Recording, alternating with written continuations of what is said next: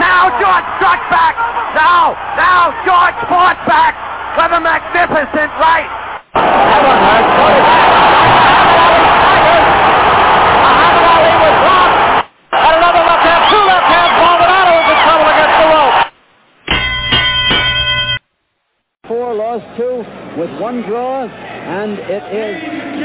Here's the announcement. Unable to continue, the winner by a knockout in the 7th round, Marvin Hagler. Marvin Hagler, and they have decided that the knockout was in the 7th round because the 6th round has other. Hagler making a speech up there. I believe that Hugo Caro is a sissy. Do you believe me? The man's a sissy. I can't hear what he's saying with the crowd yelling. The man's a sissy. Hagler's got the microphone, and he's making some speech. All right. I'm the champion. Come on, Hugo Caro. I'm ready, Hugo Caro. Come over and repeat what you said for television. I want Hugo Caro. I've been fighting all the best in the world right now. Now I know that I'm ready for Hugo Caro. Nobody has stopped Willie Warren. The man is tough. He fought Benny Briscoe, fought Seals, he fought Antifomio. I can't figure how they get a shot with Antifomio in there before me. But I'm looking for Hugo Caro because I believe the man's a sissy. And I'll tell it to his face if I can find him. The man's a sissy. That's what I have to say. I like to say thanks to all my fans who come down and to all my fans in New Jersey, my son in New Jersey, my grandmother, and to the rest of the world out there. I will be the next middleweight champion. I'll tell you this much. You fought like a champion. You threw everything at him. He's tough. He's tough, as you Nobody know. knocked this man out. That's right. And you stopped him right there. That's right. Now, I wanted to put his lights out, though. can you contain the frustration of not getting a title shot and keep it going? Keep it going for yourself. Oh, yeah. Till I get Hugo Caro. That's my destiny. I wanted Valdez before the old man today. Ain't no reason why Valdez should have had a return match. It wasn't in the clause. He should fight a good ranking champion like myself, the #1 contender in the world. That's who he should fight. Hope you get the chance. Thank you. Marvin, great fight. We'll return to the Boston Garden after this word from your local station. This is your boy, Regis Rougarou Prograis, WBC Super Lightweight Interim Champion of the World, 21-0, 18 knockouts, and you're listening to Zutes Boxing Talk. All righty, everybody. Welcome to Zutes Boxing Talk, the boxing show, where we bring you sweet science straight up with no twists. And right off the bat, I played the wrong segment. That's an old cut of Regis. Has obviously fought more since then. This is the one I was supposed to play. This is your boy, Regis Rougarou Prograis, and you're listening to Zutes Boxing Talk. So there you go. But whatever the case may be, we have a great show for you tonight on live. How's everybody doing out there? Wednesday, March the 8th? No, 9th. The 8th was yesterday. I keep getting the dates wrong, too. Something's going on in the air. I don't know. But maybe because the fight of the century was yesterday, and I still have that on my mind. But it's March the 9th, 2022, and we're set for a full show this evening. John Raspanti and myself will talk about the Ring's Top 100 that came out with the Ring's 100th anniversary year edition, and they compiled a top 100, and it's very unique. It is very robust. It took a lot of time for the people at Ring to compile such a list, so I wanted to spend some time talking to you all about it, and John is going to join us because, the guy lives, breathes, sleeps boxing, reads boxing, writes boxing, so I think having his input on it is going to be a lot of fun.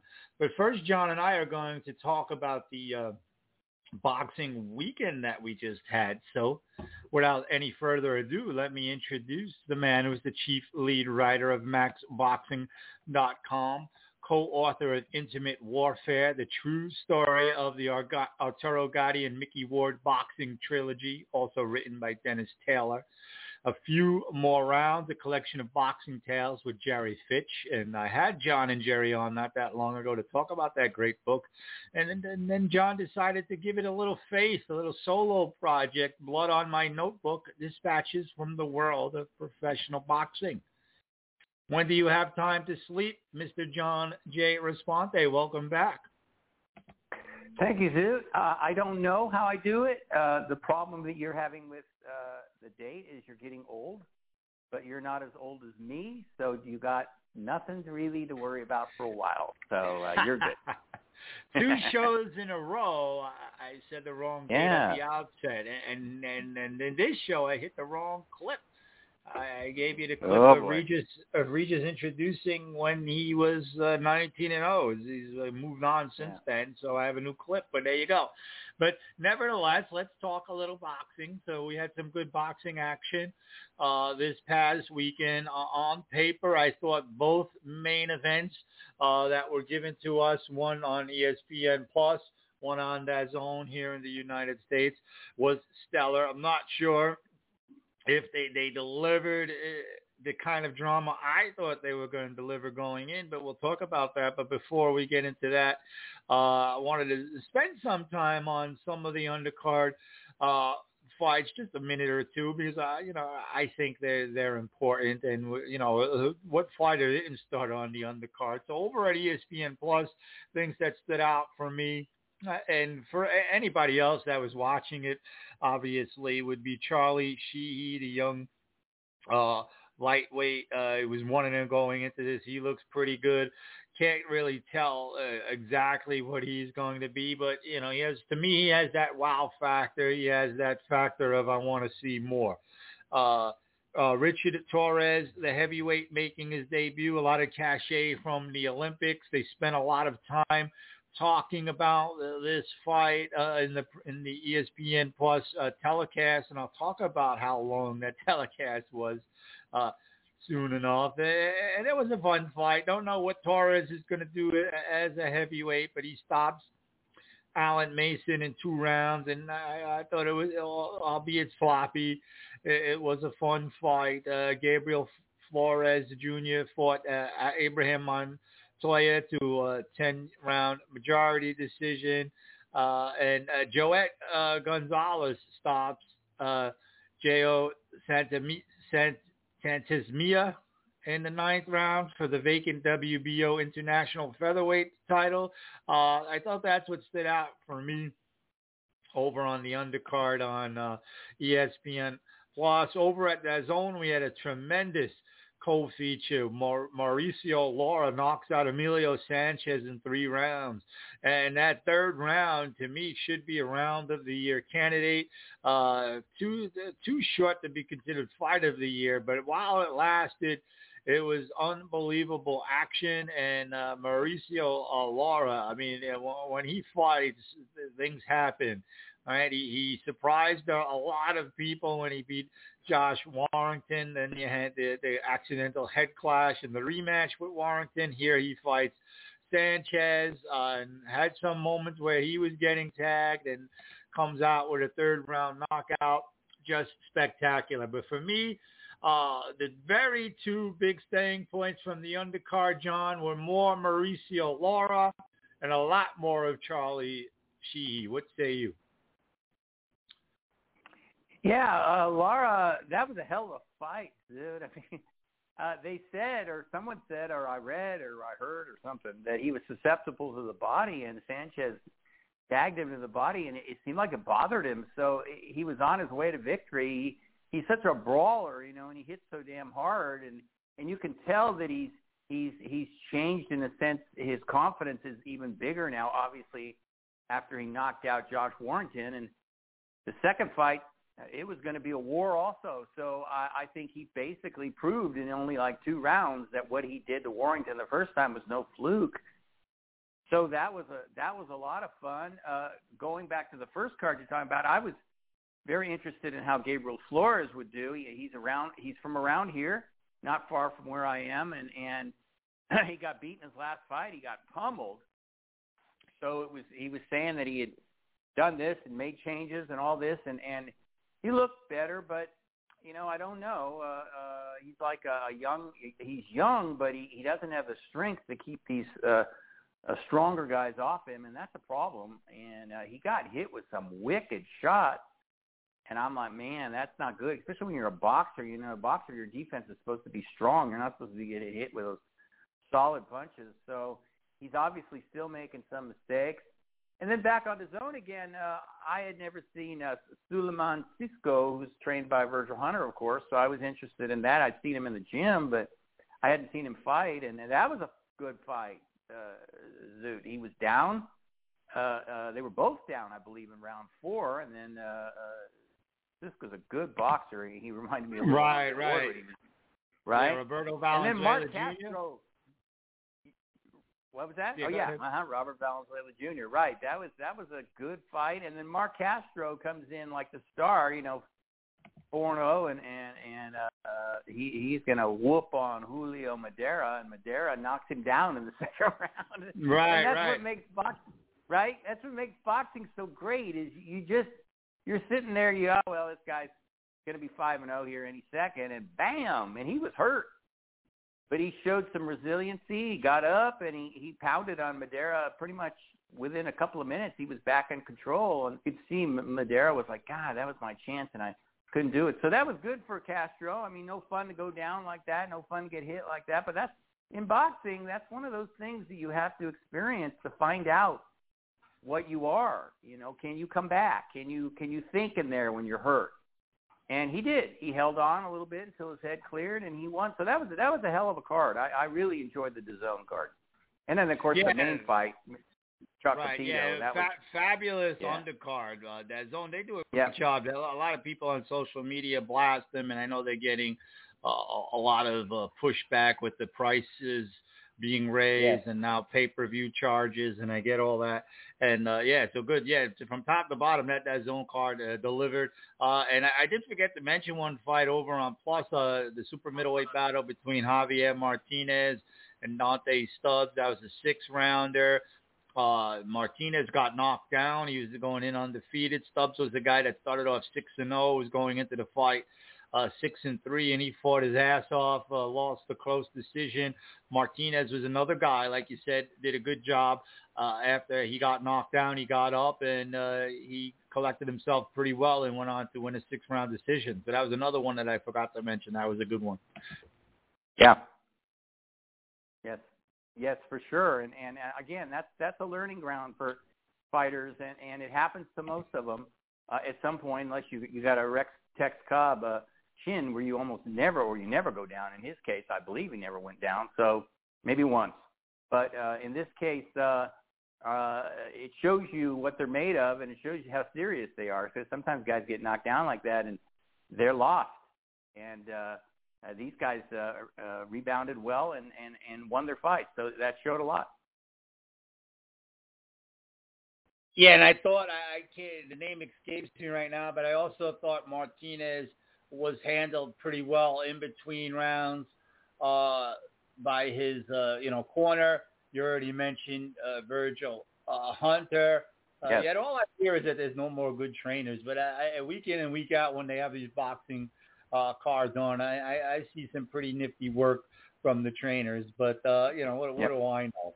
But and you could say, what do I know about these two main events, John? Because I was hyping these up as 2 Fight of the Year candidates, no doubt about it.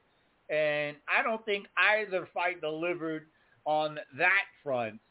So on that side of the coin, I was a little disappointed. But the Neil McCauley side of things, still 2 really good performances by the winner in Chocolatito's instance. Fabulous, outstanding performance. But let's talk about the ESPN card first. Ramirez Pedraza. I predicted Pedraza to win. I was 1-1 in these main events here. I thought Chocolatito would win. I thought Pedraza would win. I thought both fights would be close.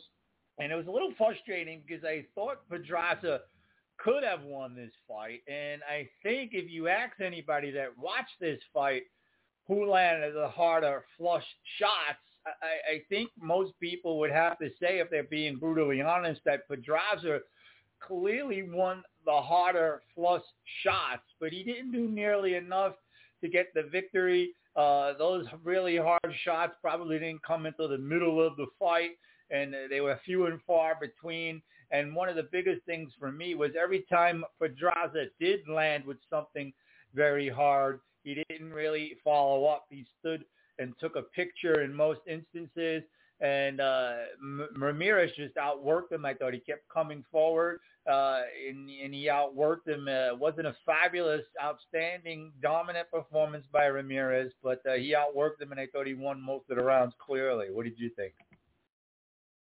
Yeah, it was a typical Ramirez performance. That's how he fights. He comes after you. He keeps his hands going. He's a busy fighter. He hits pretty hard, and he wins rounds that way. He's not flashy. He's a very determined guy, and he's got ability. I think he's been underrated.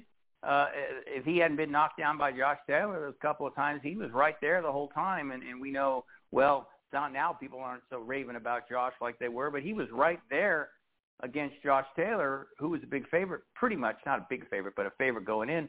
So, yeah, a good win for Ramirez. Good fight. I thought it was pretty close, too. I don't disagree. I thought Ramirez won it, but I didn't think that it was a gimme. I thought it was pretty competitive. And, yeah, sometimes that happens, like with Pedraza. You said, I got the same feeling years ago when I was watching Danny Jacobs against Canelo, where it seemed like if he had another a more of a sense of urgency, he might have won. He might, if he did more, but he seemed like he was holding back or something. And you ask yourself, why? And it's like, well, yeah, how are you going to be when you got this guy throwing bombs at you? You're just going to go for it. And sometimes that happens with a fighter, and you just don't know because you're not in there with him. Something's going on that maybe if he was a little busier, a little more urgent, he might have won the fight. But yeah, I don't know. It's one of those great mysteries. I think it's a human being question, and some guys, they just can't get to that next level that they need at that moment to dig deeper and deeper and bring it in the last few rounds to maybe steal the decision or something.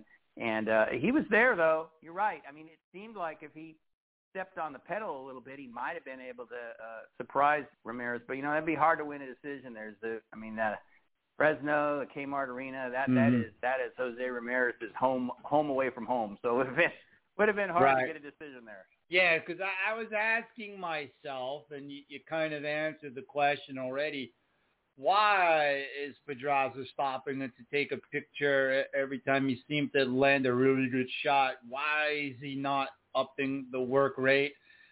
Is it because he's still feeling the effects of COVID? Is it because he's on the other side of his career? Or is it because Ramirez is doing what he's doing to dictate the pace and fight his fight? It sounds like you thought that there was the very last possibility as to why Pedraza was so, I don't want to say lackluster, but didn't throw as many punches as he needed to win this fight. Yeah, I don't think it was COVID. I think it was Ramirez to a degree, but I think he might be past his prime too. That could be. Guys hesitate more, like you're saying, take a picture, pose, and that's frustrating when it's like you the trainer will say, throw more punches. You need to be more active, and the guy nods and everything, and it's like he wants to, but he hesitates, and you got milliseconds in boxing if you hesitate. So I that was the impression I got, that he wasn't completely committed. That was part of it too. That's the humidity, and that might have been because of Ramirez. Probably was because of Ramirez, because he's a stinging puncher. He stings guys, and then maybe a little bit slower than he used to be, the sniper, and that's what cost him. That's why he lost. All righty, so we'll see what happens with Ramirez. It looks like Taylor is going to move up to 147, and I said on the show last week, even though I didn't think Taylor won the fight against Catterall, it's unfortunate that we lose a 4-belt champion so quickly, but Ramirez will definitely be in the mix for one of those belts, I think, unless he decides to move up, and he's had an interesting career for me.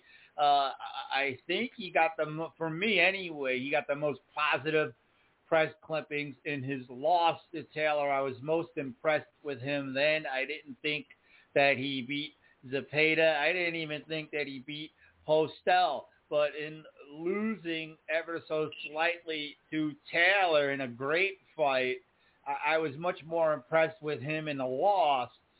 In a lot of ways, talking about the anniversary of the fight of the century, which was yesterday, up until that point, your guy Muhammad Ali, I think, got a lot more credit in the first loss to Frazier than all the wins prior.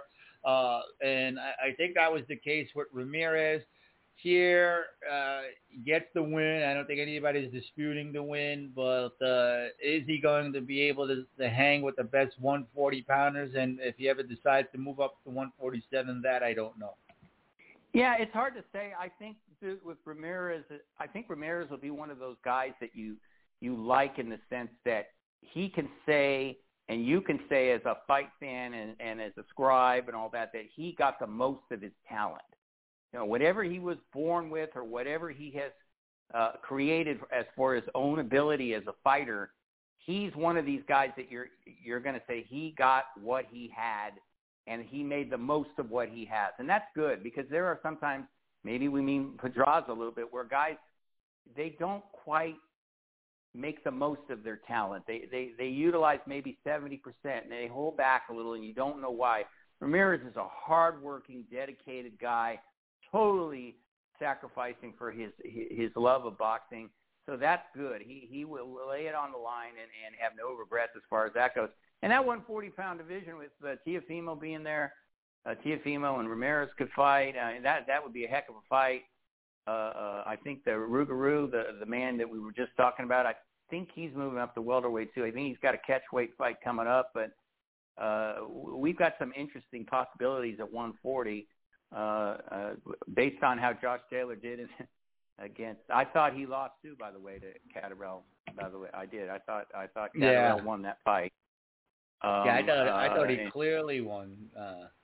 I thought it was closer maybe, but I thought Catterall won, and Josh looked completely off, and wow, that's another discussion for another show perhaps. But the division is good, the 140-pound division and the 147.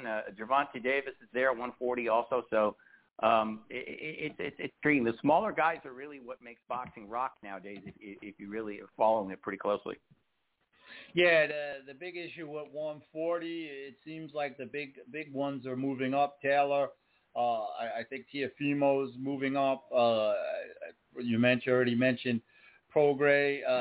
Tank Davis, I don't take him seriously until he fights somebody like a Josh Taylor and stops making these dopey excuses with Leonard Elvey that nobody knows who these guys are. Why should he's content getting his modest pay-per-view numbers against guys who he thinks are in as big a threat. Maybe you disagree with that, and I don't even think he really won his last fight, so we'll see. I mean, I would love to see him fight these guys, but to me, the writing's on the wall that he has no interest in fighting a Teofimo Lopez, a Prograis, a Josh Taylor. Yeah, Floyd Mayweather's running his career. You could say he's protecting him or being shrewd or whatever. I thought he won that last fight. I did. He actually impressed me more in that fight. It was a tough fight. Can't remember the name of the tough Mexican that brought it and was in his grill the whole 12 rounds. Yeah, because, Isaac Cruz, right? And he was a replacement guy too. That's right. And here's a guy named Tank who had the box. And it was a tight fight. He won, but it was very close. And he showed a little bit more versatility in his game. So I actually was more impressed with that. But he's got to fight somebody. You're right. The Leo Santa Cruz fight, Leo was moving up, oh, my gosh, 2-3 divisions. And Leo was right there with him until he got caught. So right. Tank Davis, I think he's a good fighter, but he does have to fight somebody who's not moving up 2 or 3 divisions or who's ready for him. He's going to fight Romero, right. I guess, right? And that guy's, from what I've read, is a bit of a nutcase from some of the things seen him a lot of say legal trouble he's having. So that too, and it might be a really good fight in the sense that he's a real something else in the ring. He sticks his chin out and he just starts brawling, so he'll probably get knocked out in the first round. But as long as it lasts, it might be pretty exciting. Yeah, and it's a shame, too, because I think Tank beats them all. I think Prograis would give him the best fight, but I think he beats all those guys. He's got freakish one-punch power. Don't overlook the fact that he cracked Pedraza in half when nobody else even came close to doing that. But when he says things like actually Lennon Ellerby, his dopey mouthpiece, says things like nobody knows who Josh Taylor is. I just can't take him seriously. And, I would think he would be. I would favor him in almost against anybody, but he's not going to do it. That's the frustrating part. I love Tank, but I got to be real. I got to be honest, and I got to be real and honest. So one last point about the ESPN Plus card, John, and you probably did not feel this because you're a West Coast guy, but they dragged this out so badly. I mean, it started at 7:15 p.m. Eastern time, and the undercard. And they did not put the main event on until after midnight, and they kept dragging, and they had good fights. I'll give them that, but there was too much drag time. They kept repeating the same pieces. How many times do we have to see the same interviews with Robert Garcia and Jose Ramirez? How many times do we have to see the piece about Ukraine? What a way to get everybody down and depressed, by the way, by showing that Ukraine piece over and over again and right before the main event.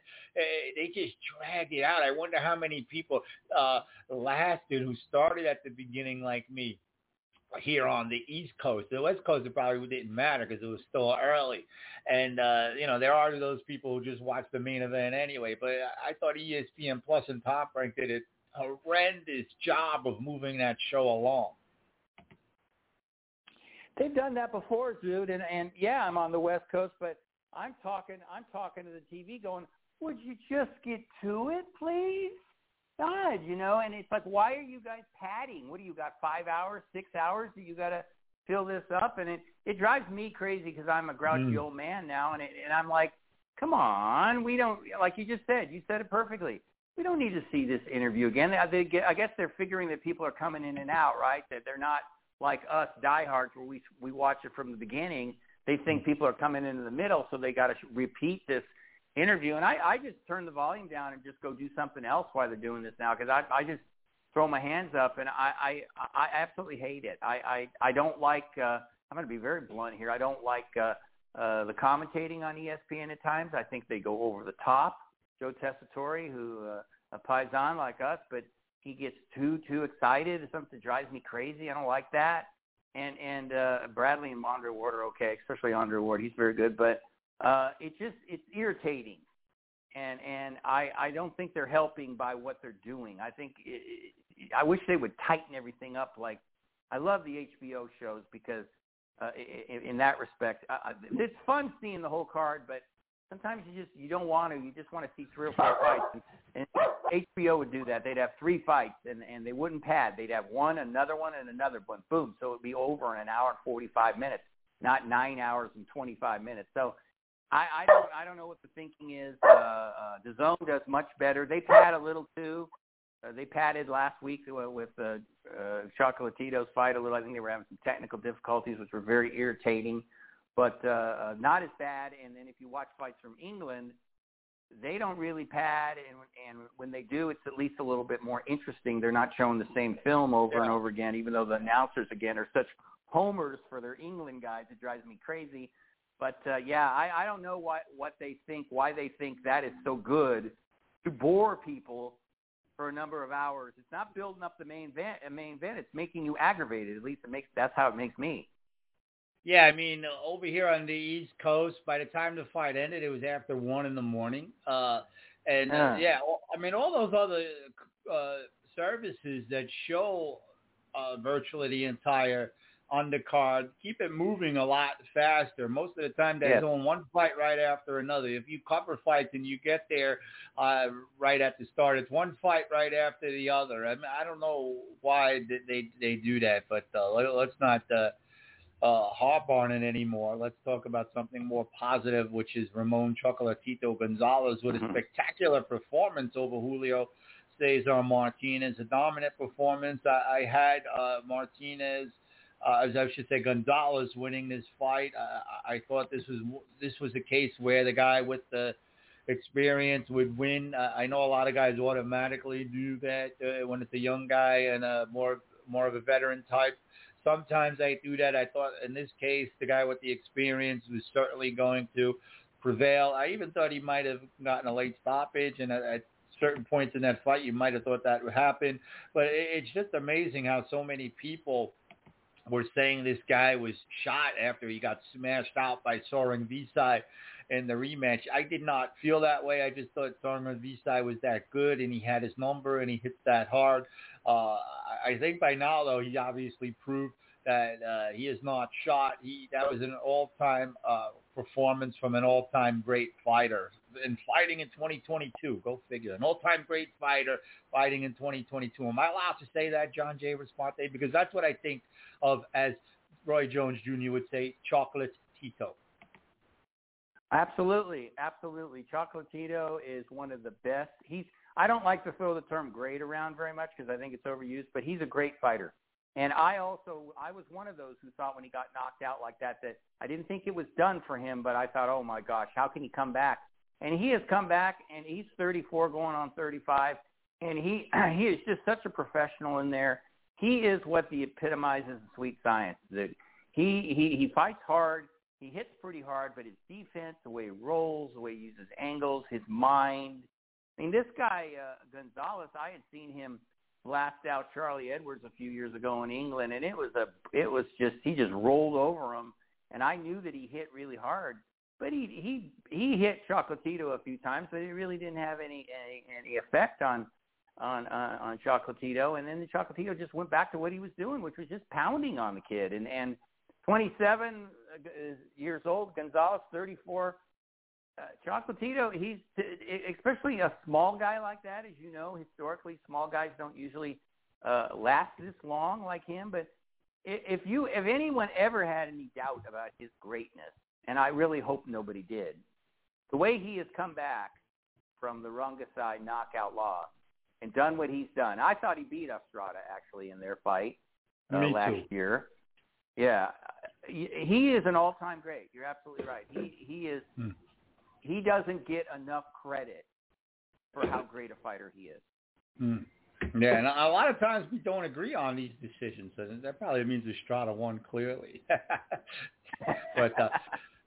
But yeah, I mean, it was a little bit of a downer for me because Martinez was coming up in weight. It was a replacement fight. It was supposed to be the trilogy with Estrada. Now, I was all in, and I thought this was a great even fight. But it was a little bit of a downer when Martinez, the guy moving up, couldn't make weight. That kind of, that didn't happen when I was on the air last week. But when I saw that, I was like, oh. And I don't want to take away that from Gonzalez whatsoever, but it certainly kind of was a downer for me with the fight going into it. I was like, I wasn't as excited as is always the case for me when a guy doesn't make weight. Yeah, it's disappointing. You wonder if he's doing that to try to have a little advantage since he was the guy moving up and weigh a little bit more. But again, Chocolatito, see, that's the thing about him too. He didn't have to take this fight. When Estrada had COVID and couldn't fight, he didn't have to fight this young, hard-hitting, hot shot that me too. I thought this was going to be tough. I gave Chocolatito the edge, but just barely. I thought the guy might catch him and hurt him, and he could have turned him down. But he is the epitome of what a real fighter is. He'll fight anybody. Hell, he's talking about moving up to fight the monster. So, I mean, he is, and no matter if you agree with that or disagree, the guy is a real fighter. He wants to fight, and it really doesn't matter who it is. He might have a few names that he brings up, but you say, okay, you're going to fight him. Okay, I'll be ready, and that's how he does it. Yeah, now I heard Donaire, which I think is the more realistic option for him. But, I mean, I don't think he would back off from a fight with Inoue if it came up. So we'll see what happens in the future. A lot of people do want to see that third fight with Estrada as well. I mean, the world is his oyster. I think in honor of Roy Jones Jr., now Hall of Famer, Chocolate Tito can sign his and write his own check. Whatever he wants to do, he's going to do. Yep. He can, and he deserves it. He's earned it. And something kind of like Manny Pacquiao, when Manny got knocked out by Jose Manuel Marquez, there was a lot of doubt whether he'd be able to come back as strong as he did, and he did. So some guys just can. Some guys can't when they get knocked out in such a devastating fashion. I mean, that was shocking. And you remember he had lost the previous fight to Rangasai. Very close decision, though. I was a little surprised when he lost the decision in that one, I think, but I didn't really have a problem with it. I was just like, I thought the champion, and it was a draw maybe. A lot of people thought Gonzalez won that first fight. I thought Rangasai edged him as well, but a lot of the second fight we agree on.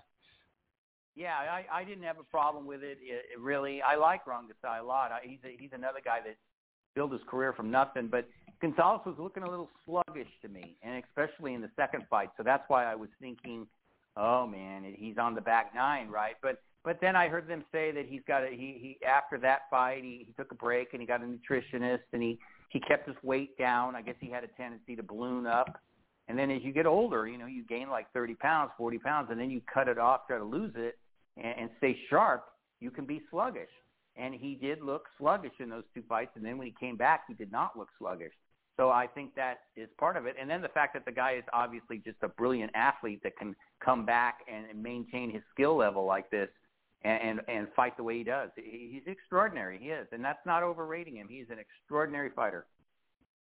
Indeed. Now, shout out to the fighters of today here. We talked about Gonzalez taking on Martinez in a replacement fight that was viewed just as tough as the original fight. And we saw that with Cuadras a couple of weeks ago when Rangasai couldn't fight and he decided to face Jesse Bam Rodriguez. Didn't work out for Cuadras, worked out for Gonzalez, but to me a really good statement on the boxers of today. And, I have to always point that kind of stuff out because it's so it's usually not so much yourself, but it's always usually on the other side of the spectrum with a lot of these people and a lot of especially people on social media where, throw dirt on the current state of boxing any way you can. Well, you're not really paying attention if that's what you're doing. Yeah. But now it is time to go back in time a little bit. But there is homage to a lot of current fighters as well as we talk about the next segment. We're going to go right into it because I know you don't have that much time. The Ring Magazine anniversary issue, 100th anniversary issue, and they decided to list the top 100 fighters. Now, to me, it was a very interesting list. When I first looked at it, I did it probably like anybody else who had the magazine. I didn't bother to read the criteria ahead of time, and I was looking at the list, and I kind of thought it was a little peculiar. No Ray Leonard in the top 5, no Harry Greb in the top 5, which is perfectly okay with me. Anytime you have a ranking where Jose Napoles is ranked ahead of Ray Leonard and Harry Greb is not there, I'm all for it. But then I realized why. I mean, no Jack Dempsey. It was this very specific list. It was a list of work product based on the Ring Magazine rankings, which started in February of 1925. So that's why Jack Dempsey is not there at all. That's why Harry Greb performed only at number 76 because there just wasn't enough time for him. Most of his career was before that. So what it was these fighters, as they were ranked in the Ring Magazine rankings, and a scoring system was developed based on performances against other fighters ranked in the Ring Magazine rankings. So if you look at it through that and it's just work product, you should have less of a problem with it. I mean, it's not discriminatory. They don't distinguish, is one era better than another, is one number one contender better than the other. Basically, if you were the champion and you, in this system, if you were the champion and you beat a guy that was the number one ranked guy, you received 10 points. If you beat a guy that was a champion, you received 11 points. If you beat a guy that was ranked 10, you received 1 point, and so on and so forth. So they didn't look at it like, you know, and I'll use my guy, who I think is still the greatest of all time, Marvelous Marvin Hagler. When he fought Obel Mahias the second time around, Obel Mahias pretty much didn't really do anything to get that number one ranking other than being favored by the WBA. But nevertheless, Marvin, who just wanted to keep his belts, fought him as the number one guy and got the 10 points in this system. And, you know, didn't take into consideration maybe somebody a little tougher from somebody else as a number one contender and get more points. So for me and for that, it was pretty interesting, and I'm not a big fan of lists, but this was not pound for pound. This was not the best fighters of all time. They make that clear in the print. They've gotten a lot of negative feedback in the other magazines, you know, the editorials or whatever, and Fisher basically, you know, said a lot of people are not understanding it. And they basically said that they felt that the Ring was the best in the business at compiling rankings since 1925, and that's why they use that list as the primary target. So but some of the interesting turnouts for me from 26 to 100, guys that didn't make the top 25, were Carlos Monzon, the murderer, Oscar De La Hoya. Monzon came in at 26, De La Hoya came in at 27, and Larry Holmes came in at 31. And all of those guys were champions for a long time, but they didn't crack the top 25. And I have a couple of reasons why. But overall, what was your impression of the list? Well, yeah, I read the criteria, and I got what they were doing. Obviously, they think their rating system is the best, and that's fine. They can feel that way, so they're going to use their own rating system. Makes sense. But it's kind of gray to me, because I look at the top 20. You're right, Carlos Monzon, that was a surprise. Lennox Lewis is ranked 42, which is something of a surprise. Joffrey, the great fighter, he's 39. And then you go to the top 25, and I see a guy that doesn't seem to get the love that he deserves, at least in my view. A guy who held 3 titles simultaneously, Homicide Henry, Hank Armstrong. He's ranked 17. And I know you can say all you want about who he was, the number one guy, the number two guy, whatever. But I don't know. I think you get demoted in a sense when you shouldn't be because of that. I mean, I get that, but here's a guy who had 3 titles at the same time, and it's hard for me to look at him as number 17 based on what he accomplished. The top 3: Ray Robinson, Joe Louis, Muhammad Ali. That's usually how it is, even when they go pound to pound. A lot of times, though, it's Ali second. The debate of Ali and Joe Louis will go on forever. Tony Canzoneri, number 4. That was very interesting. Emil Griffiths, number 5, a fighter I really liked. That was interesting. And then there's Floyd Mayweather, number 6, and Willie Pep, number 7, as a Charles Pacquiao. So it's an interesting list. And right, when you read, you go, okay, it makes a little bit more sense when you read it, but I don't know. I think it might be a little too narrow because they're using their own rankings. I get why they're doing it. I understand intellectually, but that means you have to agree with how they had the fighters ranked then so they could calculate the list. And some of the modern fighters, Donald Curry, 82, Andre Ward, 84, Eric Morales, 85, Ruben Oliveira, 68. Again, I get it. Rocky Marciano, 54.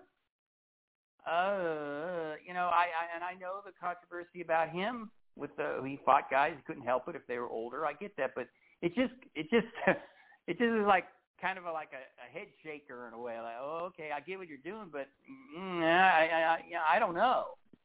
Yeah, I mean, the interesting thing about it, and they don't do this from 26 to 100, which I wish they did. The top 25 fighters, they give you each guy that they fought and how they earned points, which were ranked, right?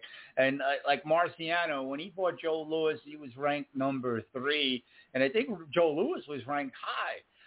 I'm not sure exactly where. He might even have been number 1 or 2, something like that. And that's always a fight, like, oh, that fight don't count. So-and-so is passing. But they were both ranked high in those guys. So you just wonder. Some of them, you're right, doesn't make much sense. But a guy like Monzon probably makes sense to me because I don't know. I think it's obvious that he didn't rank higher because a lot of the guys he beat when defending the title weren't ranked in the top 2 or 3 most likely. Same thing with Larry Holmes. I mean, one of his best wins against Tim Witherspoon was when Witherspoon was sort of coming up. I doubt he was ranked number 1 or 2 when he fought Spoon, so he loses points there. He fought a lot of guys like Lucien Rodriguez and Scott Frank that might not even have been ranked at all. If they were, they definitely weren't in the top 3. So those guys kind of make sense to me. And at the end of the day, the cream always rises to the top, right? What list does not have Ray Robinson 1? This one does as well. A couple of guys that are still active are Roman Gonzalez, and with this win against Martinez, he gets more points. I don't think they'll ever do anything like this again, but the Monster is also on the list as well. I don't know if there's any other guys that are truly active right now, but Donaire. Donaire is ranked 61. So, Golovkin as well. Golovkin is here, too. So, and Canelo. Canelo was there, too. Okay. Canelo is 37. I always forget about Canelo. Yeah, and he probably ranks up the list. So, I mean, and my guy Hagler didn't get any points for beating any of those Philadelphia guys because they, at the time of the fight, they were not in the ring rankings, although they were in the top 10 of the ring rankings at other points. The wins against and the draw against Sugar Ray Seals, he didn't get any points. And this is in the magazine. They say that. That's how I know it. He didn't get any points for beating Seals because at the time of the Seals fight, they weren't ranked, even though we were ranked later. So there's a lot to criticize. There's a lot to point out. Like, hey. But I think it's interesting that the top 3 or 4 would be the way a lot of people would see it. And I just love whenever Mayweather ranks high on any list because that drives all the old menitis guys crazy. Mayweather,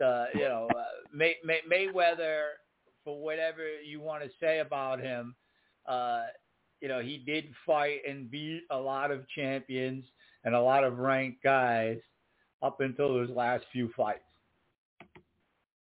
Yeah, absolutely. And I was surprised when I saw him at 6, probably because I saw Ray Leonard at 19, and I always thought Ray Leonard was a better fighter than Floyd Mayweather. But when I understood the criteria, I go, okay, he was 49-0. I don't count that fiasco exhibition as his 50th win.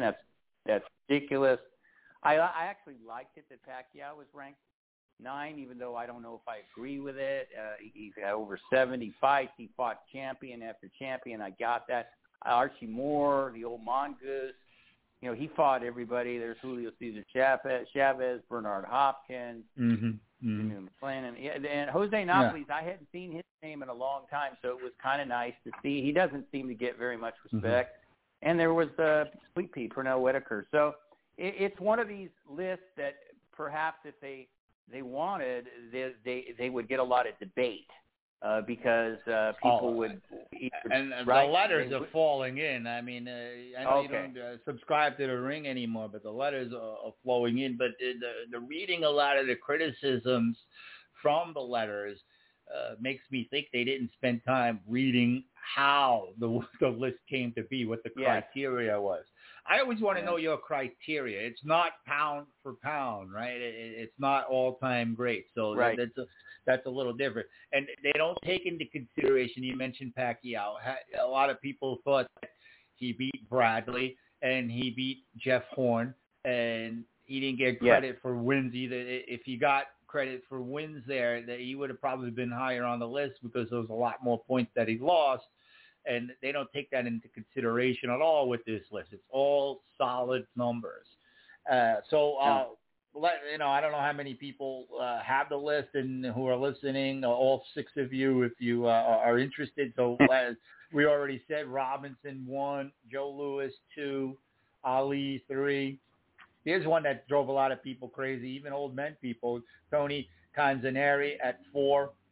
But if you look at all the fights, and if you list if you see all the fights that he got credit for and points for, it's quite a bit.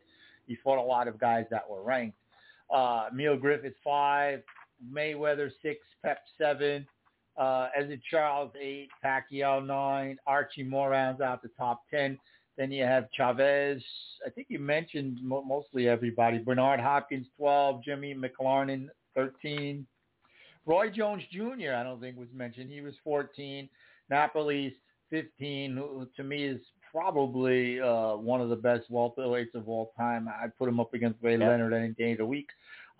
Whitaker 16, who I think is probably the best lightweight. And Armstrong, you could get an argument with Armstrong. So those two guys are side by side, 16 and 17. Ike Williams, 18. Leonard, 19. Holyfield, 20. Carlos Ortiz, another guy I don't think we mentioned yet, 21. Yeah. Another great lightweight. Alexis Arguello, another person nobody would mistake another than a legend, 22. Marvin at 23. And I already talked about some of the points Marvin lost, why he wasn't higher. 24 and 25, you go back in time too. Young Corbett III was 24, and Sammy Engot was 25. One name that I was really surprised, and we didn't mention him yet, is Duran. He only came in at 33. And again, it's because I think a lot of those guys that he fought as a lightweight champion were not highly ranked. The Lou Bizarros of the world, the Lampkins of the world, those guys might not have really deserved title shots. They were given title shots, but I don't think they definitely weren't number 1 or 2 guys when he fought them. So he lost points there. Yeah, and Smokin' Joe, I see him ranked at 79. I know he only had, 36 fights, and he fought some guys that weren't number 1 or 2, like after he beat Ali the first time he fought Wright. He fought the late Ron Stander and Terry Daniels. He fought, who both passed away now. He fought them, and they weren't ranked that high. So I guess that hurt him. But then he turns around and he fights the number 1 guy, George Foreman. Do I see George Foreman's name anywhere here? I don't think I do, right? George Foreman, is his name here, or are my eyes failing? Foreman is not on the list. He was one of those guys that really, but if you think about it, who did he beat, right? That would be highly ranked, right? In his criteria, he beat Frazier, he beat Norton. Did he beat a lot of ranked guys before getting the title shot? I don't know. And then he obviously Lyle, some of those guys, maybe Scott Ledoux was ranked high. He lost to Jimmy Young, then didn't fight, and then a lot of the guys that he fought in his comeback couldn't have been ranked high. So there you go. I mean, the guys he fought when he finally did become champion, he probably didn't get a lot of points for those guys either. Got the points for beating Mora. When he fought Morrison, I think that might have been for a vacant title, so I don't know how that would work. I guess wherever Morrison was ranked, You would Morrison might have been ranked number 1, but I'm not sure. But the opportunities to compile a lot of points. You know, he only and what was Roman? His other title defense. What was he ranked when he fought him? He couldn't have been a number 1 contender. No way. Yeah, I mean now when we talk about it like that with George Foreman, it makes sense. But again, it's a bit narrow because those guys might not have been ranked high in the ring, but they might have been ranked higher in some of the other bodies that people hate, and I agree about those bodies. But it was a very clever way to do it. It's obviously the Ring magazine, so they used their rankings, like I've already said. So that was the best way to do it for them, for their product. So, but I think you're right. I think a lot of people just didn't get it and didn't understand it, and then they didn't like where they saw their favorite fighters. Our good friend our good friend Jerry Fitch is going to love that Jimmy Bivens is ranked number 47. I'm sure he loved that. Jerry might even say, "Yeah, he'd be even higher than that," but there he is, and that's good for Jimmy. But I'm not a big fan of lists either. But I will admit that this one was kind of quirky in a sense that it was different, and it didn't bore me like some of the other ones. I looked at it because I was going, and I understood what they were doing, but. So, you know, hats off to them for creating something that was quite different.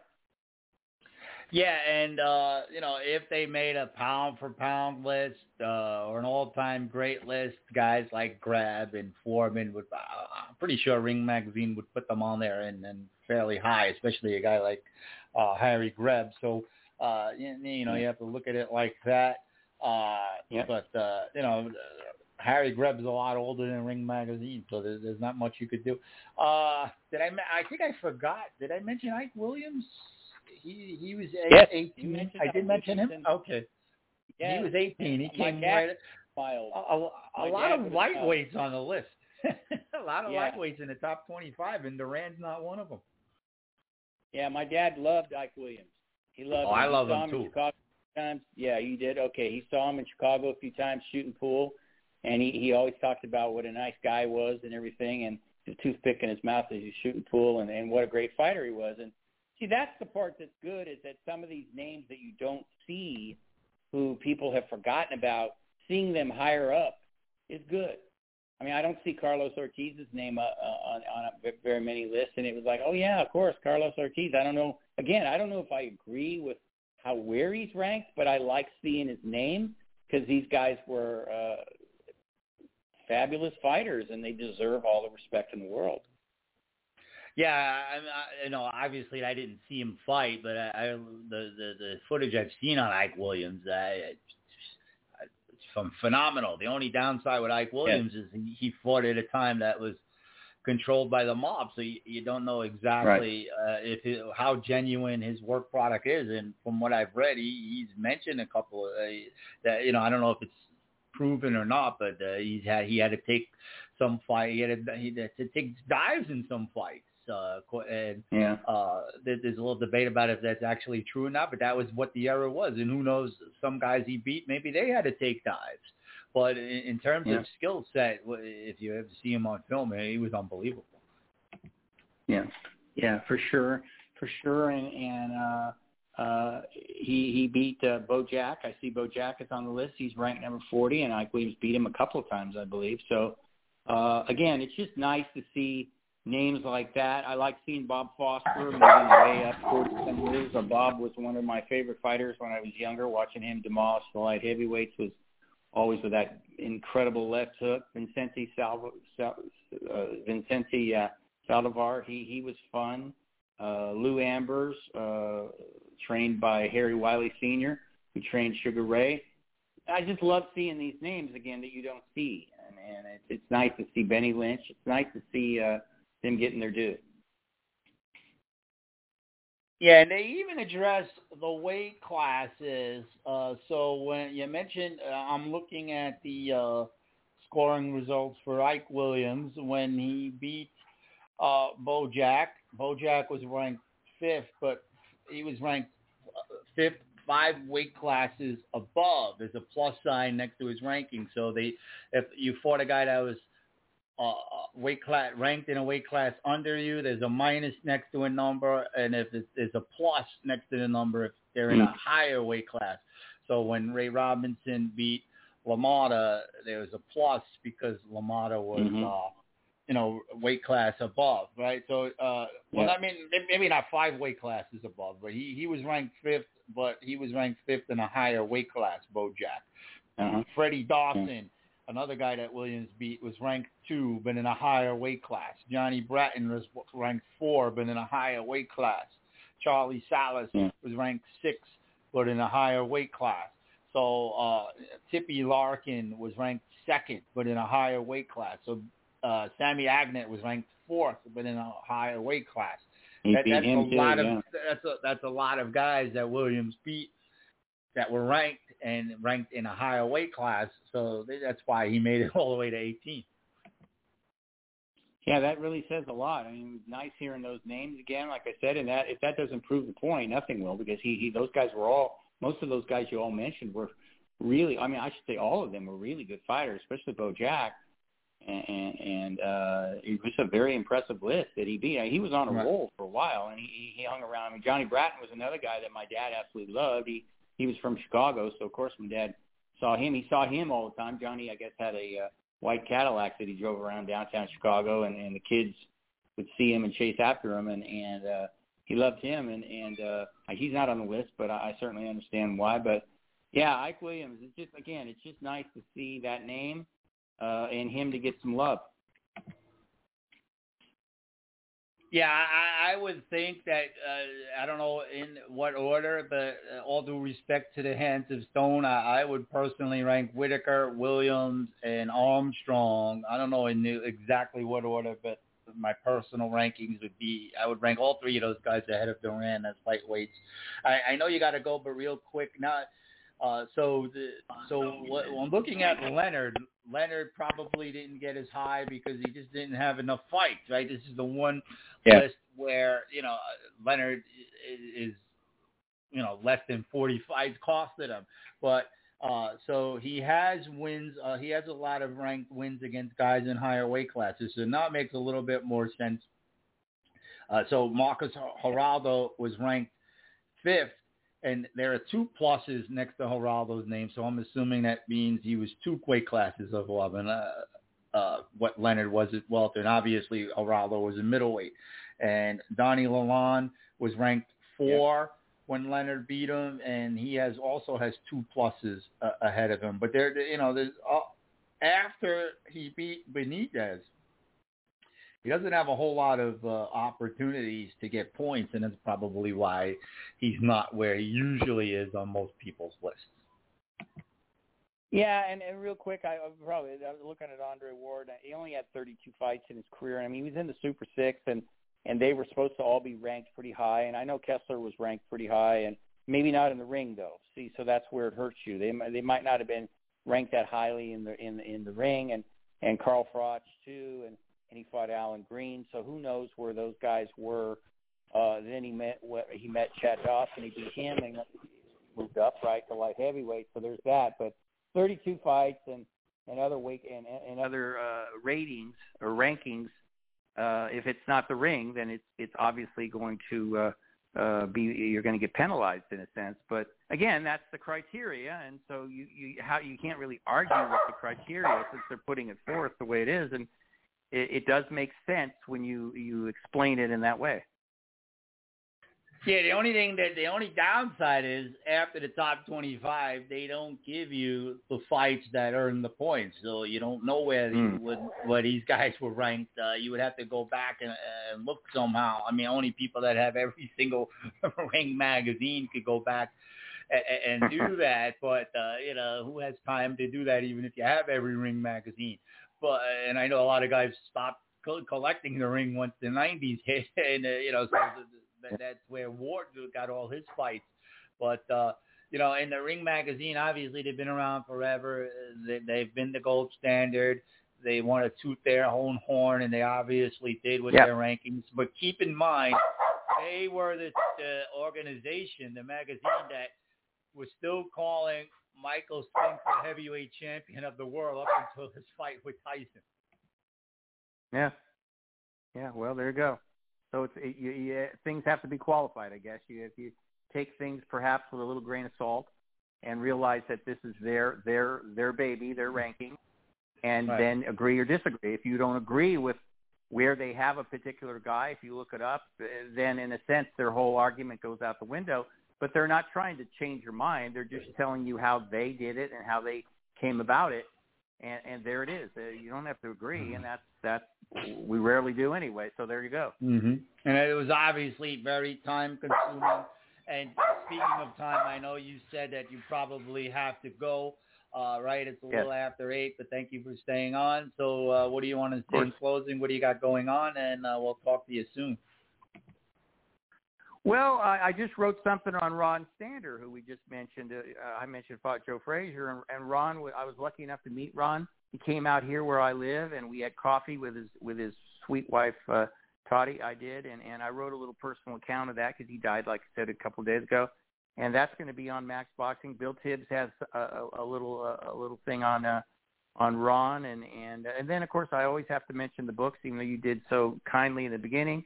They're all on Amazon, Intimate Warfare about Gotti and Ward, and then Blood on My Notebook, My Own Experiences. And then the one that we were so thrilled with how you liked it.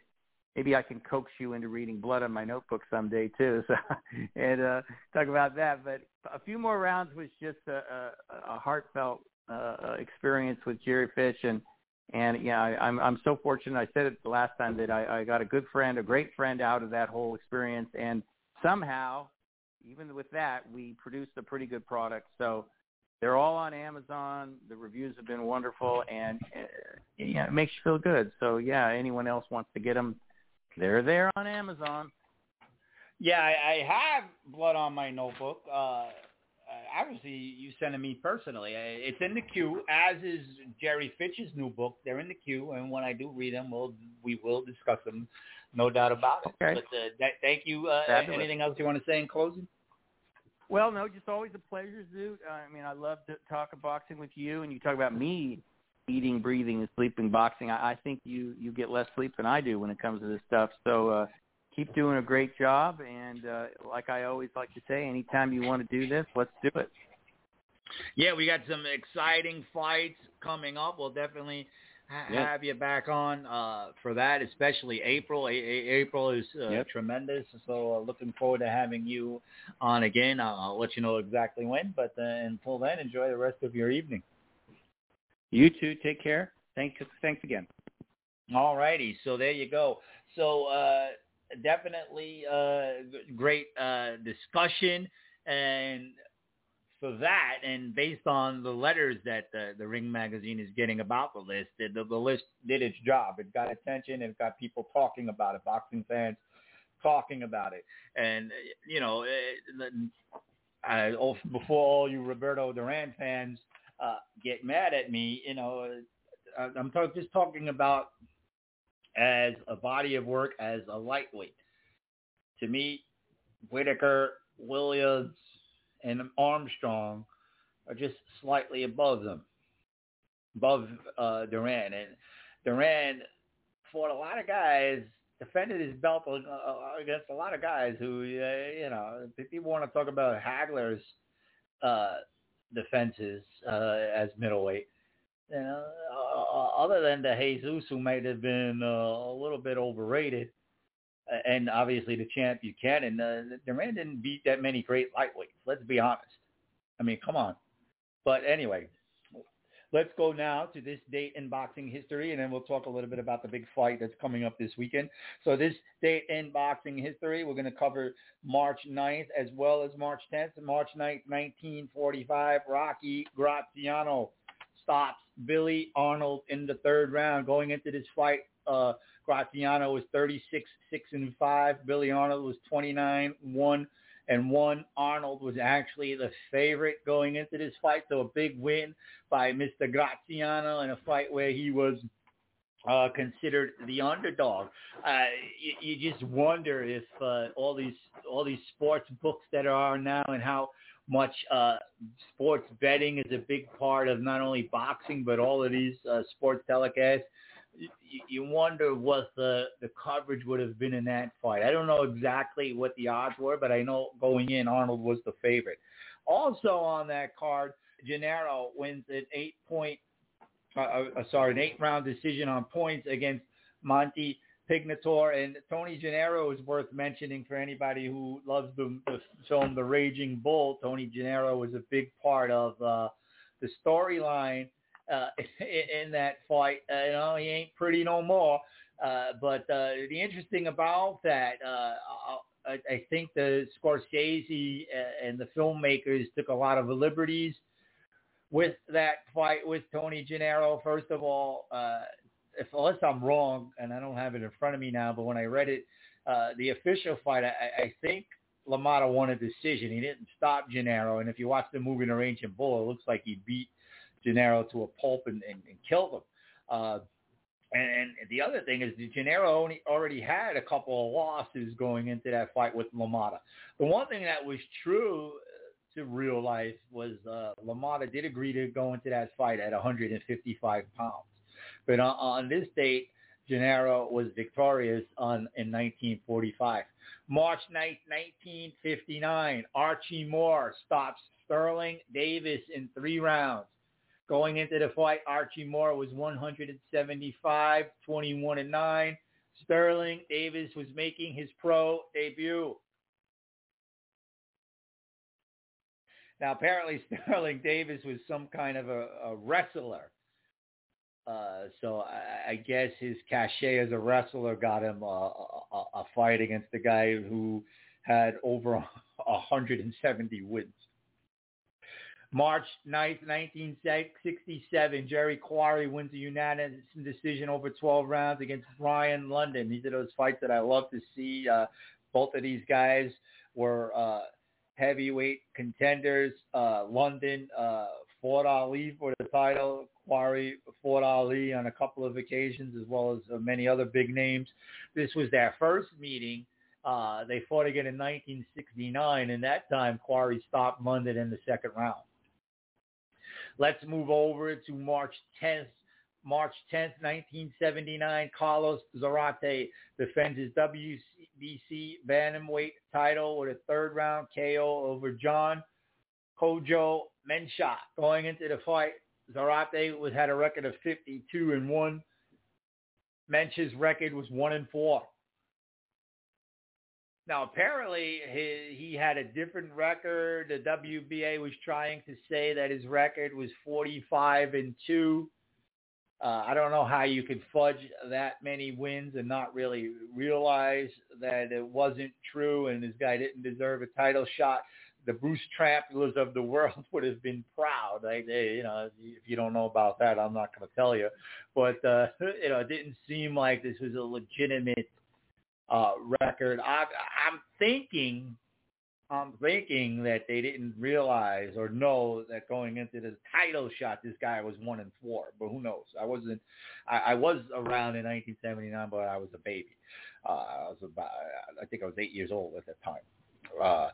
Also on that date in a different venue, Danny Lopez knocks out Robert Castanon to defend his WBC featherweight title. Lopez was considered one of the more exciting champions of his day. At the time, Castanon was undefeated. I remember him when he fought Salvador Sanchez after that on ABC in a non-title fight. And then on March 10th, 1986, Marvelous Marvin Hagler defeats John the Beast Mugabe, stops him in the 11th round. This was a big pay-per-view card. On the undercard, you had Hearns stopping James Schuler, who sadly passed away shortly after that fight. This was going to be the build-up of the rematch between Hagler and Hearns, the rematch that obviously never happened. To me, Hagler-Mugabe was one of the best fights of the decade, and interestingly enough, it did not get Ring Magazine's Fight of the Year. That was and I write about this in my book, Tough Man, the Greg Haugen Story, if anybody wants to bother to read it.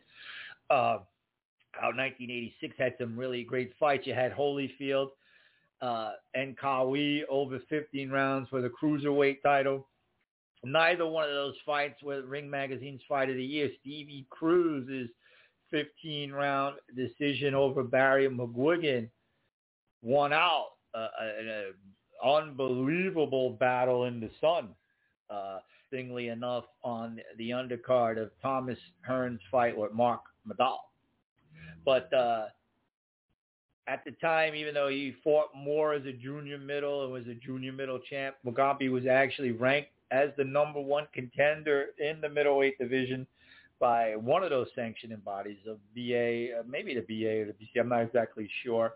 Let me see. Actually, since I have the Ring Magazine right here, let me look where Ring Magazine had Mugabe ranked when Marvin beat him.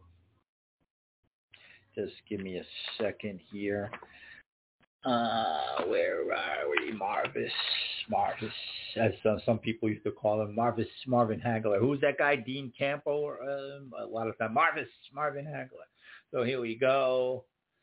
The Ring Magazine also had him ranked number one at 160 when Hagler beat him. So there you go. And immediately after the fight, in the post-fight interview with Mr. Bernstein, Hagler said he was going to retire, and that was in keeping to what the story Leonard told on one of those documentaries. It was at Sports Center. I don't remember where I saw it, but I remember Leonard, after the Mugabe fight, went to lunch with Hagler and felt him out and was talking about what Marvin wanted to do moving forward. And according to what Leonard said, Hagler was talking about retiring. He was kind of done. He didn't have the desire anymore, and he was thinking about getting out. And Leonard said with that dopey douchebag smile of his, I thought to myself, what better time to fight him? And that's when he challenged Hagler to fight. And that's documented. I'm not making that up. That came out of Leonard's mouth himself. So it would have been interesting to see if Hagler actually did retire if Leonard never challenged him, or if he would have went forward and continued to fight, because he was also pursuing the title defense record by the murderer Carlos Monzon. But on this day in boxing history, the Marvelous One's last official victory. And that's not it for March 10th, 1986. Interestingly enough, and I didn't even realize this until I started looking, in a different venue, you had Buddy McGirt stopping Dave Odom in one round. McGirt going into the fight was 24-0-1. Odom was 13-10-2. Odom finished his career 14-11-2 and was stopped 7 times. But that's not the true story. The true story was the main event. Does anybody know what the main event was? That's right. Mike Tyson stopping Steve Zowski in the 3rd round. At least I think it was the main event. I mean, maybe McGirt was the headliner. I don't remember. But interesting that Tyson, and this is Tyson 1986. He was already a big thing. He was already on ABC beating Jesse Ferguson. Fighting on the same night as a big closed circuit extravaganza with Marvelous Marvin Hagler. That to me was very surprising. I didn't realize that. And that's what happened on this date in 1986. So there you go. So let's look at the boxing news. Anything to go over?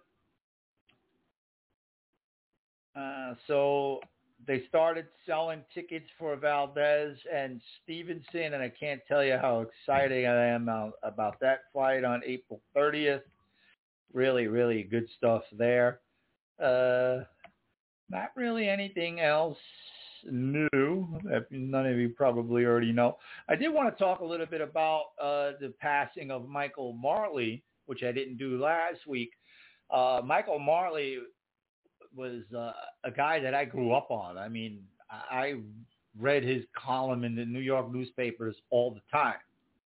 Boxing. I mean, And he was one of the first guys that I saw put in print that he felt that Leonard didn't beat Hagler. Now, there's a lot of people that say, that there was no controversy. Nobody disputed that win until years later. Bullshit. Marley was one of those. Many guys did. Kevin Rooney said it when he was guest commentating Leonard's fight with Lalonde. He said it right before the fight started. He's like, I don't think he beat Hagler. And Lampley said, yeah, many people felt that way. So the idea that there wasn't immediate controversy on that fight is nonsense. And I was so happy to see Marley put it in print. And Michael Marley, if you don't know, was the first guest I have ever had when I started doing this podcast a million years ago. I think it was 2010. So I want to try and find. I think I have every episode saved, and I will, if it's clear enough. Sometimes when I go back and listen to some of these shows, the audio is unbearable. I'll play a little bit of the interview that I did with Mr. Marley, who was my first official guest, and sadly, he passed away. I know a lot of people personally that told me he wasn't such a nice fella. I never really knew him like that. He didn't know me from a hole in the wall, and I reached out to him on Facebook, asked him if he would do an interview for my podcast, which is, I don't even think I was doing it a month, if I was doing it a month. And he said yes right away. So he was very nice to me. And now for whatever reason, I was never able to get him back on the show. I reached out a couple of times and it never happened. But so there you go. And he already was somebody that I was very fond of, his boxing columns back in the day in the New York newspaper. So rest in peace, Mr. Marley. So the big fight at the top of the belt on that zone is for the WBA featherweight title, Leigh Wood versus Michael Conlan. Now, one of the things I wanted to find out, which I'm not sure, is Conlan still with Top Rank? And if so, this is a crossover fight, which is also very encouraging.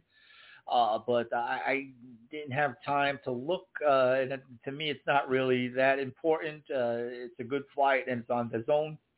And that's what I care about most. But looking at this fight, I could be dead wrong, but I don't think this is a good matchup for Mr. Conlan. I like Leigh Wood in this fight, and I like him big. To me, Leigh Wood is a guy that's been in there with tougher competition. He's a guy that has grown. He is a guy that could switch. He's a guy that's been effective on both sides. He has good power in both hands.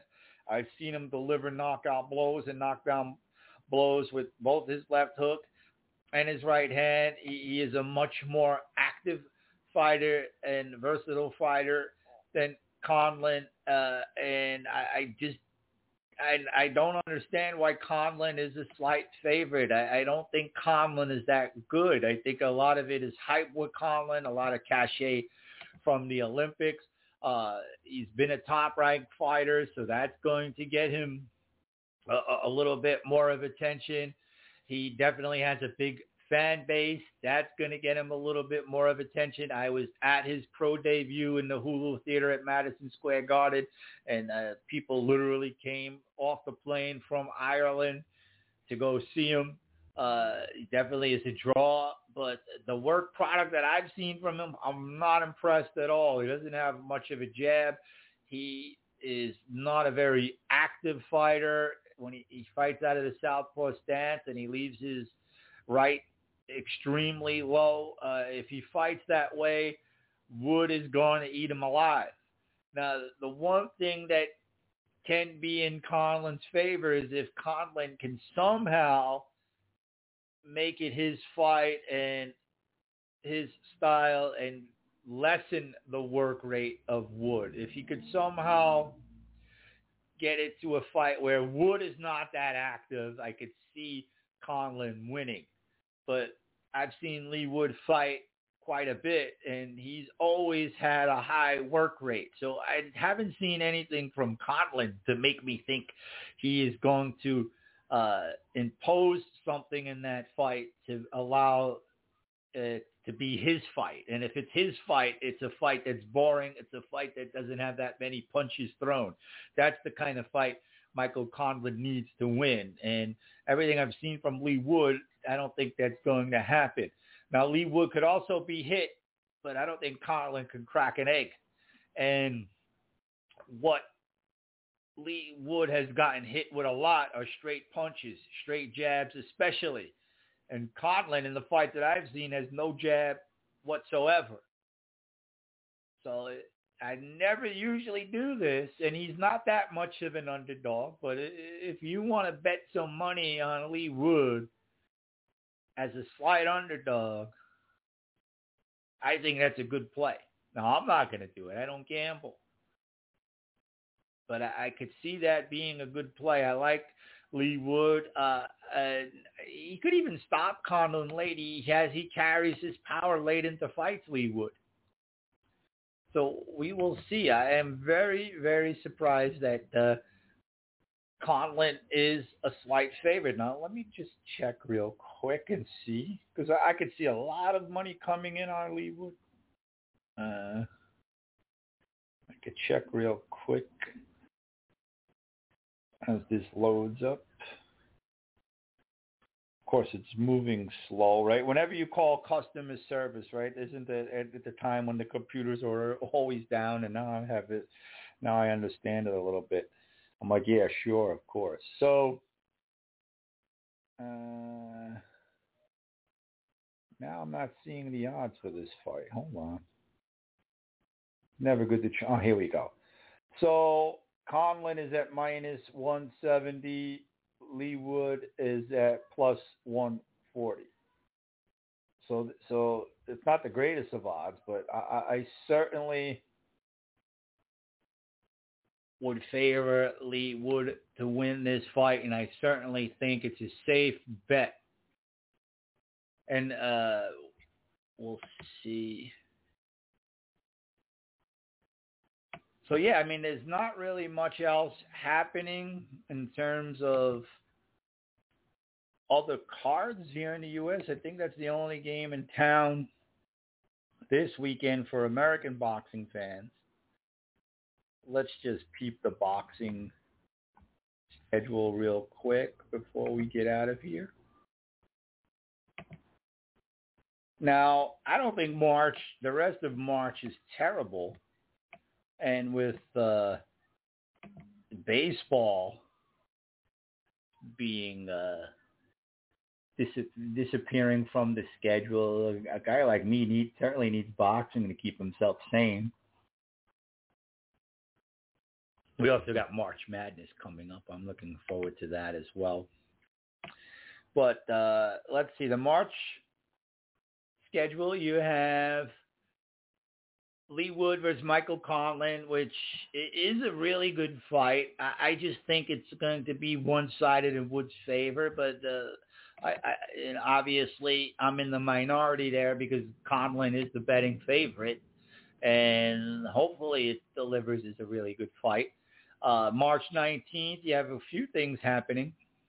You have Virgil Ortiz fighting Michael McKinson. I mean, at some point you want to see Virgil Ortiz fighting much better guys.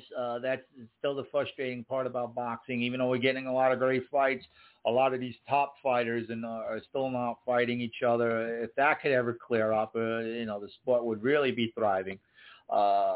And obviously, Ortiz has to get past McKinson before that happens, and I'll talk more about that fight next week.